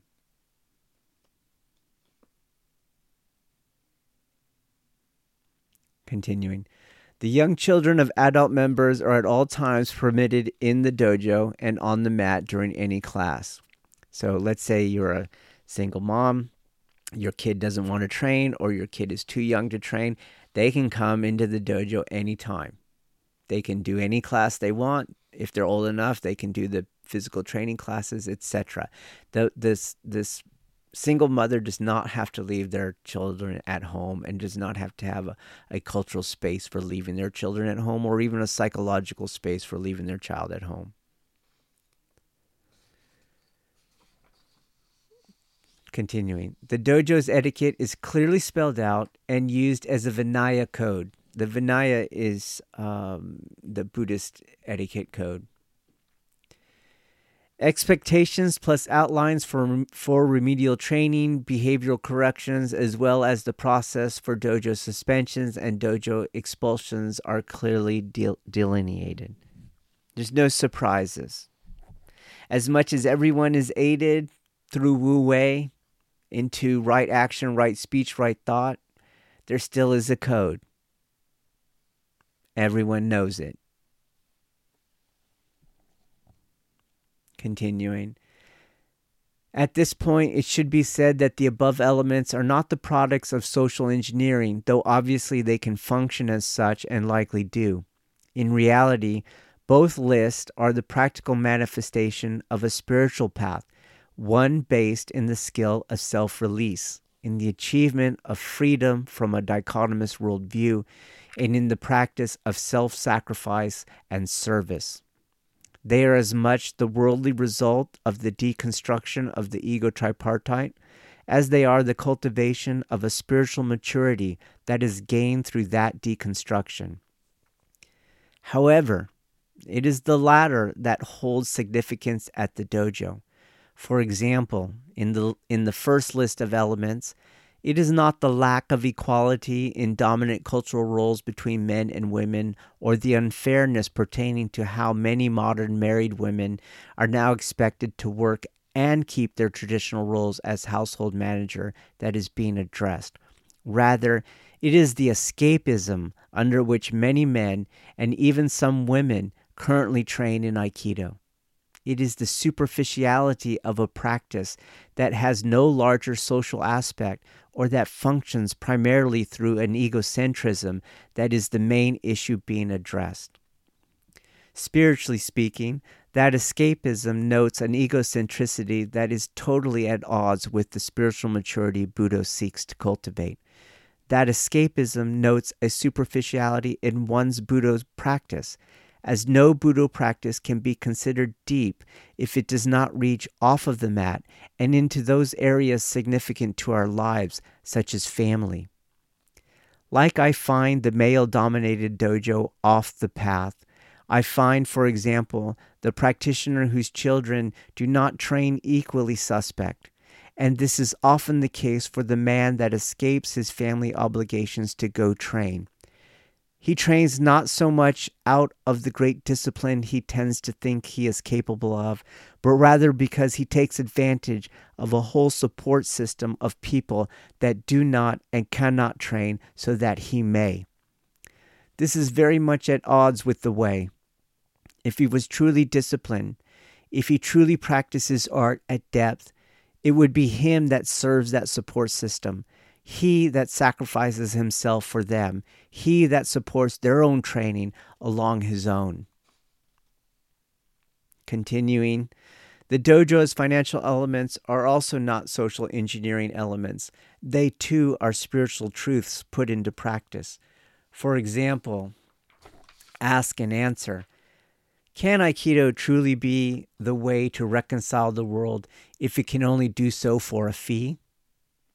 How can Aikido be the way of non-contestation and of communion if we allow others to fall below us in the meeting of their daily life? Most dojo cho will think, why should I let people train for free? But I propose we think, how can I not train you simply because you cannot pay me? Like this, all of our social program elements are aimed at some cultivation of spiritual maturity, spiritual consistency, and spiritual authenticity. As this is achieved, the universe manifests itself according to its own laws, and mats become 50% women, 50% men, 50% young, 50% old.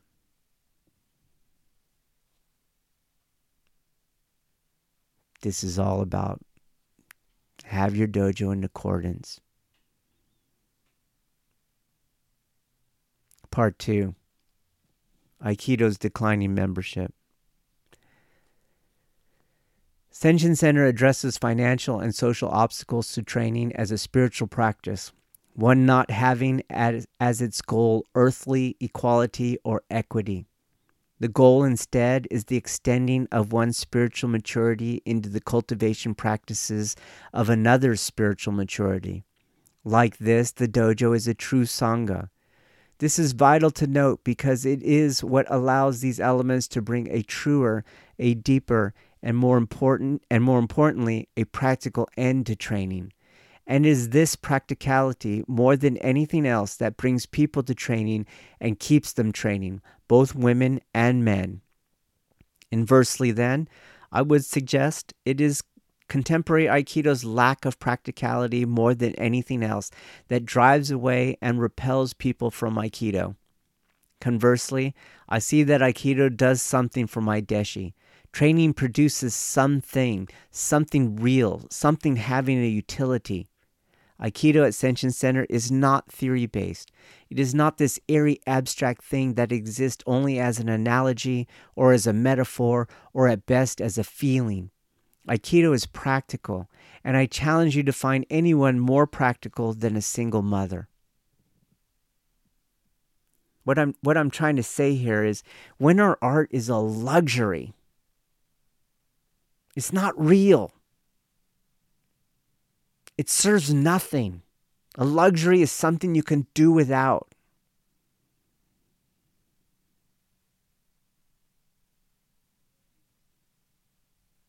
And luxuries are demographically based.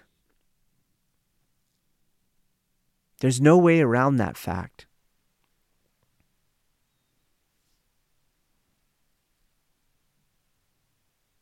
And while there may be some women in that demographic, I would say most, if not half, are not.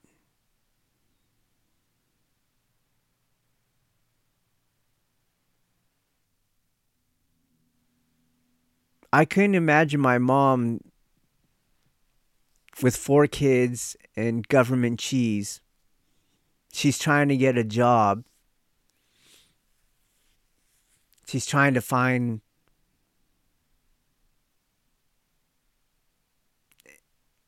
and gain some level of training and professionalism where she could eventually work to getting some sort of residence for us.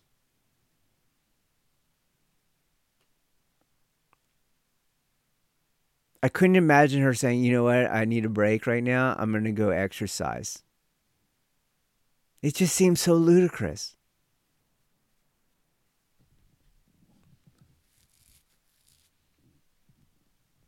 This is what I mean. I challenge you to find anyone more practical than a single mother.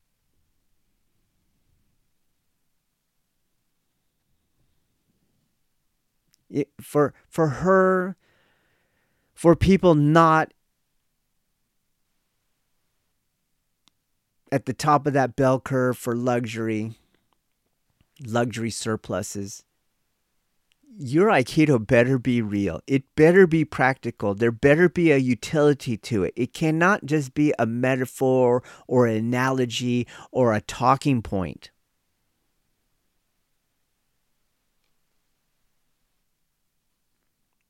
Continuing. For me, as an instructor, what plagues Aikido most is this loss of utility. People in general are not attracted to dead things, and things that have lost all practicality are akin to dead things. This is true on both the martial front and on the spiritual front for contemporary Aikido. Echoing Nietzsche, contemporary Aikido is dead. On the martial front, so-called martial Aikido consists mainly of big men overpowering smaller people while performing forms. Yeah, where is the woman Aikidoka going to fit into that? Continuing. Due to an ignorance concerning Aikido's internal aspects, an ignorance of its overall strategic paradigm, an ignorance of its underlying yin-yang theory, so-called martial Aikido is only practical when you are facing a smaller, weaker, slower, less skilled opponent. It begs the question, how practical is this martial Aikido for women? Answer, not very often. And this is before one even points out that contemporary Aikido has lost all means of transcending form and of moving deshi from form to practical application. Big man Aikido also makes one wonder of the social environment wherein this type of training takes place. Ask, what must it be like subjectively for a woman Aikidoka to train in a place where men who outweigh her only work to overpower her? Or, what must it be like subjectively for a woman Aikidoka to train in a place where her technical success comes only at the mercy of men that hold back their strength and wait. Would or could such a woman, Aikidoka, really feel she was doing something practical at a martial level? I imagine some could, but they would be in the minority, and this may explain why most dojo, including dojo ran by women dojo cho, are predominantly made up of men. Spiritually, contemporary Aikido is at best a poor man's therapy. At worst, as stated above, it is only an analogy or a metaphor for currently socially approved paradigms and political correctness. It is spiritually impractical. The best it can do is cultivate a fair-weathered wisdom and or self-transformation. But a wisdom or self-transformation that is dependent upon fair weather is not real or useful. Ask, what is the demographic effect of such artistic spiritual degeneration? Follow the money. Who has the means or resources to add a poor man's therapy to real therapy? Who has the means or the resources to replace a real therapy with a poor man's therapy? Who has the means and resources to risk little to no self-transformation? Who really has no difficulty or hardship for staying unwise and untransformed? Would it not be the person with the most means and the most resources?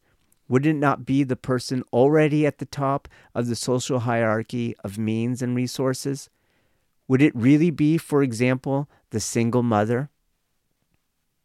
Now you know why the mats look like they look in contemporary Aikido.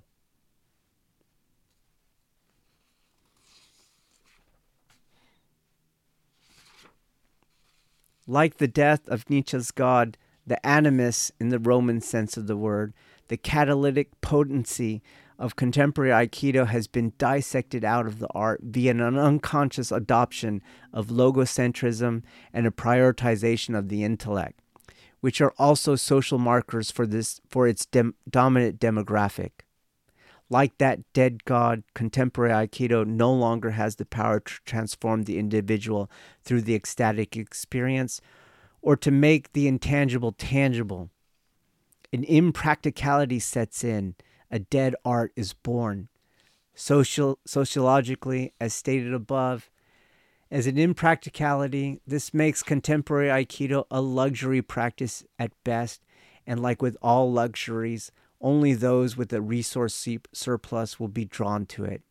Again, ask, is this women in general? Is this most women? There's more. Psychologically, in a Jungian sense, it may very well be that women, beings perhaps more able than men to comfortably walk that line between spiritual ecstasy and tangible materiality, would look at contemporary Aikido and be repelled by it. Its fakeness, its inauthenticity, its impracticality outside of its luxury status may actually be more psychologically detestable to women than to men. For what it's worth, it is usually my women Aikidoka more than my men Aikidoka that exhibit a deep and negative gut reaction to videos of fake Aikido. The answer then, in my opinion, is not adopting more progressive solutions, themselves a continuation of logocentrism and a prioritization of the intellect, but rather to discover, in an archaeological sense, the animus of Aikido, to bring Nietzsche's God back to life, so to speak, to rediscover Aikido's practicality, both martially and spiritually, to make and keep Aikido a living art. Aikido must rediscover or reclaim its Budo roots in order to address its declining population. It must rediscover its martial practicality, and that rediscovered practicality must be used to help Aikidoka discover their true self. Like this, Aikido does something. Like this, Aikido is something worth doing.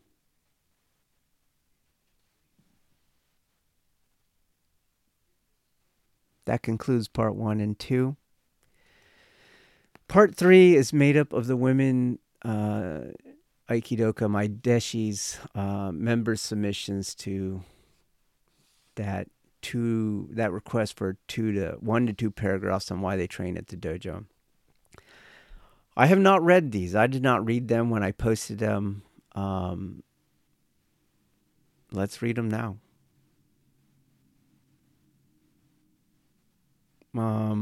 So they're not edited either. Again, I said they're going to be anonymous, so bear with me. I don't know if they're typos or things like that. We'll see what we see. First one. I first came to the dojo for my children.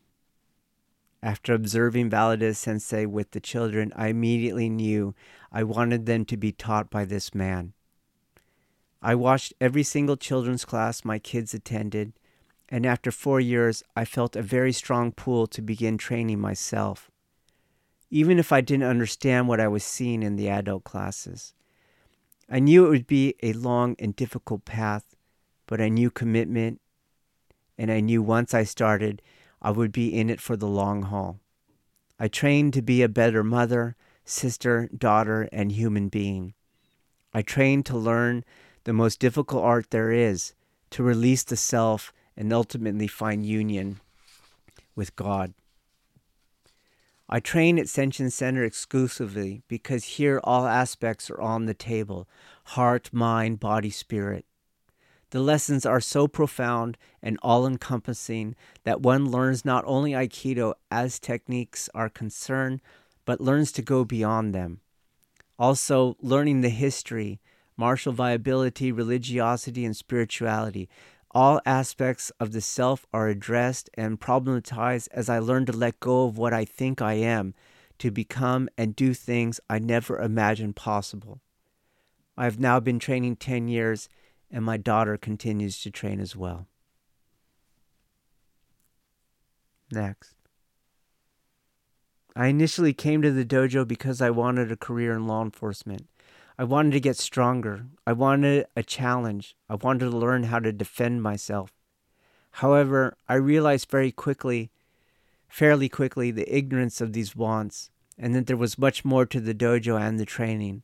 I currently train to be a better version of myself, to work on spiritual maturity, letting go of the physical, material world, and ultimately letting go of my identity. It is from my understanding that from this you are forever free, unbound, and able to love unconditionally. The dojo is a lifelong training. It is a path you follow until you die. This is why I train, and I will always remain training.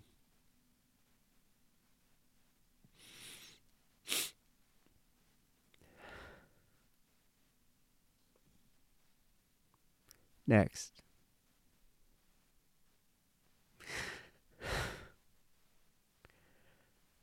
I train because you saved my life. While I'm better than I was before, after training more, I realize that I still have a long way to go. I want to become like you, and you are willing to help me get there, so I train with you.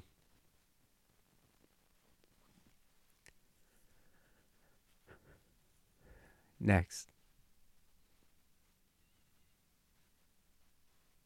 I train at our dojo for wellness and discipline. To have somebody hold me accountable. To face my fears. To have something to measure myself by. To reflect on my life and the choices I make in it. I train to maintain good mental health and physical conditioning. I train to keep good relationships with the people in my life. I train to try to become more like you. Next. On a physical level, I train because I want to be well and stay well. On a material level, I train because I want to win, and because I do not want to be taken by the world as many people around me seem to be. On a spiritual level, I train because I want to be enlightened, but my desire for enlightenment, that itself sounds materialistic, so I train to rid myself of the attachment to this desire.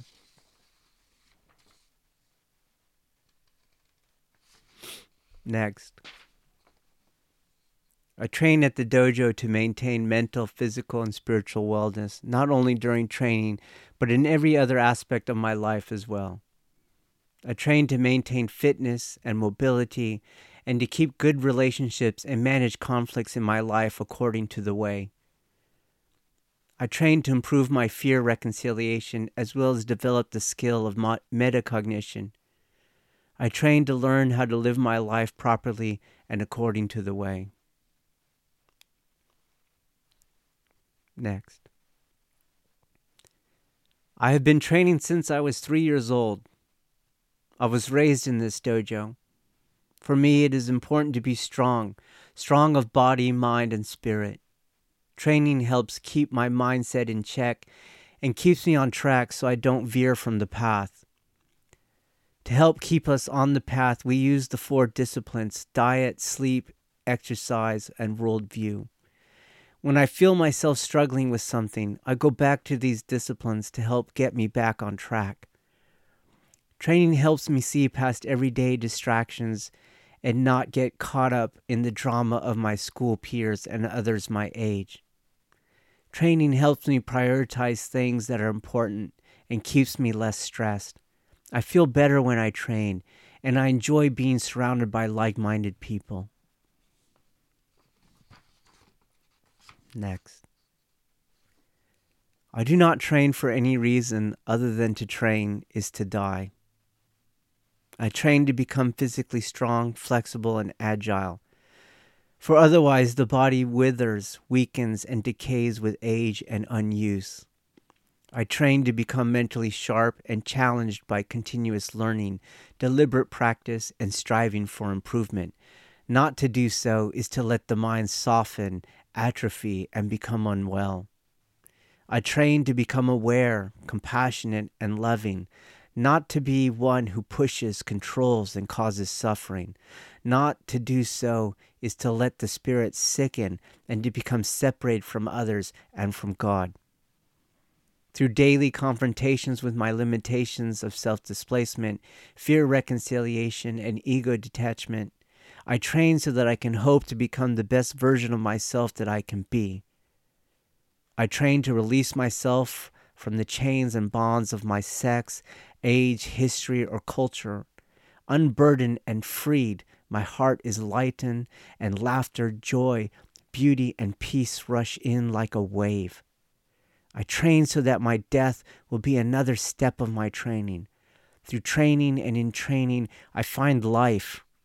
Not to train is to die every day until death. I train with Sensei because he understands, sees, and knows. He has been to and through the depths, practices what he preaches and teaches, lives the path, and sets an example of how to be in the world, but not of it. His wisdom and compassion and capacity for love are not of this earth or of our time. To paraphrase a quote by Max Lucado, Sensei loves us just as we are, but too much to leave us that way. Next. I train at the dojo to gain an understanding of awareness, strength, and value. Through Sensei, I was able to learn all of these, and I am still currently trying to improve them. Through awareness training, I become more conscious of my surroundings. With strength, it helped me improve much more physically. For the longest time, I wasn't able to do chin-ups, but through the techniques and training, I'm now able to. As for value, through Sensei's words, I've gained a deeper understanding of the meaning of the way of the warrior, of life, and much more. Next. I train because I want to get stronger and increase my awareness more. Senshin Center is a training facility, but it's also a family. Sensei knows his students inside and out. Here, the training is more personalized to the people who are in the class that day and their skill level, and I want to improve in the art. And the last one. Training at the dojo is a way of addressing all of the baggage you have accumulated throughout your life. You don't even realize how lost you are until you start training and make the commitment to change. And strangely, you don't realize how much you are changing until you look back. I have found that training in Aikido challenges you to confront all of your emotions and helps you to reconcile those emotions by learning to acknowledge your fears, your frailty, your lack of humility, and your general lameness. Over time, you become stronger, less fragile, more humble, more giving, and less afraid. It gets to the point where even though it can be hard to stay committed to your practice, you realize it's completely necessary to your overall well-being. Another benefit of training in a traditional dojo like ours is that you are training with others who are also committed to their practice. So you're surrounded by people who are strong, humble, and genuinely caring and giving. I have found that these characteristics are almost impossible to find in people outside of the dojo.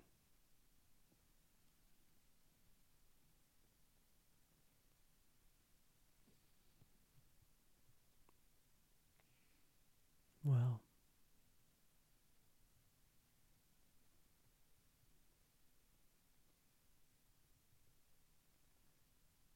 there's no words for me to say. And I have none anyways. Thank you. Thank you. This concludes this episode of Budo, the Way of the Warrior podcast. For more information, please visit senshincenter.com, SENSHINCENTER.com, or find us at Facebook at Senshin Center and on our YouTube channel at Senshin1. Thank you for listening.